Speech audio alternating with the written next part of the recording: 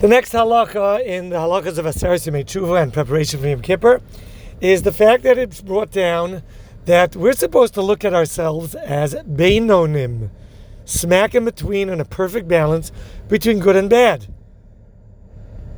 These are the days that we're in balance, and Hashem is waiting for us to make a move.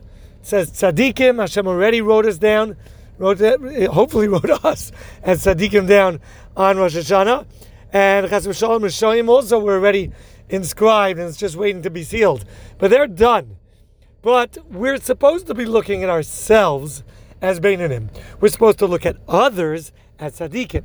That's why after the first day of Rosh Hashanah, we don't tell people Hoshana Tova Tikasevu V'Seichaseim, even those that have a minig the second night to do Simanim. The second day of Rosh Hashanah, we don't say that bracha, because saying that bracha is accusing him of not yet being inscribed. You're accusing him of not being a tzaddik. So we don't wish each other L'shana Tova Tikasev the second day and on. We say a Gemar Chasima Tova, assuming and blessing and wishing that the other person is already a tzaddik and has already been inscribed. However, for ourselves, we're supposed to look at ourselves as Beinonim, smack in between, exactly in a perfect balance of good and evil. And this is something to think about. How or why is that even possible?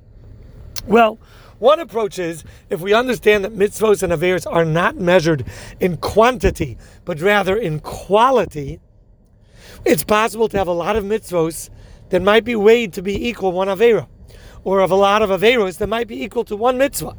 And therefore it is very possible that unless we're really, really focused all our lives, pushing ourselves very hard and overcoming big challenges in mitzvahs, there could be a lot of the mitzvahs we do that are coming easy due to our chinuch, our background, our surrounding, social pressures, whatever it might be. A lot of those mitzvahs might only add up to one avera, chas v'shalom. If that avera was easy to pass up on and not such a big yetzer hara, the fact that we gave in to that avera is a big, huge boo-boo. That's like a big, huge problem. We forget to say a bracha, or, something of muktzah, something that might not be such a challenging avera, and we still listen to the yetzer hara, that might carry a lot more weight than a lot of the easy mitzvahs that we do, or the opposite.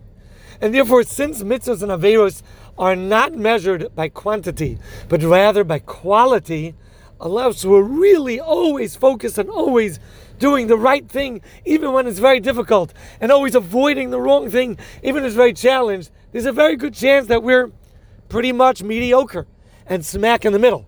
And therefore, we got to be very concerned about that in these days in the Aseres Yemei Tshuva. Another way to understand how we could be in a perfect balance is there's actually an isser in the Torah not to think of ourselves as being very good. There's a pasuk in the Torah that says, Al toimar b'tzidkasi. Don't say that it's your righteousness that is granting you your good life, your good fortune. Things are good that are happening to you, though it's family, fame, fortune, whatever, health, you name it. There's an Isser D'Oraisa in the Torah that prohibits one from thinking that we're getting these things due to our good deeds. And yet, in the Mishnah Pirkei Avos prohibits us from thinking ourselves as being Rishoyim. It says, Al tehi rasha b'fnei atzmacha. Well, if there's an Isser in the Torah forbidding us to think of ourselves as being great and wonderful, and there's an Isser in the Mishnayos that forbids us from thinking of ourselves as being bad, what we're left with is to think of ourselves as being smack in the middle. That's Rav Moshe Feinstein's approach. Thirdly, Rabbi Yisrael Salanter says, it's very possible that in this world, HaKadosh Baruch Hu gives us just a little kugel, a little kavod, a little beautiful view of the wonderful world around us. And those pleasures have the ability to deduct from our tzchusim and to pay up from our mitzvahs. And could be the opposite as well. Some little bit yisurim. We can't understand the approach that Hashem has in deducting from a mitzvos with some good things that happen to us, or deducting from averos with some bad things that happen to us.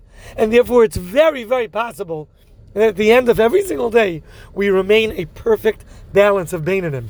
And therefore the Rambam says, there's a tremendous minig of Klal Yisrael in these days to be careful to increase and focus on tremendous acts of tzedakah, ma'asim tovim, tshuva and to increase and be osek b'tzarchei mitzvah as much as possible during these days, because we're supposed to look at ourselves smack in the middle, and at any given time Hashem could write us down as being one or the other.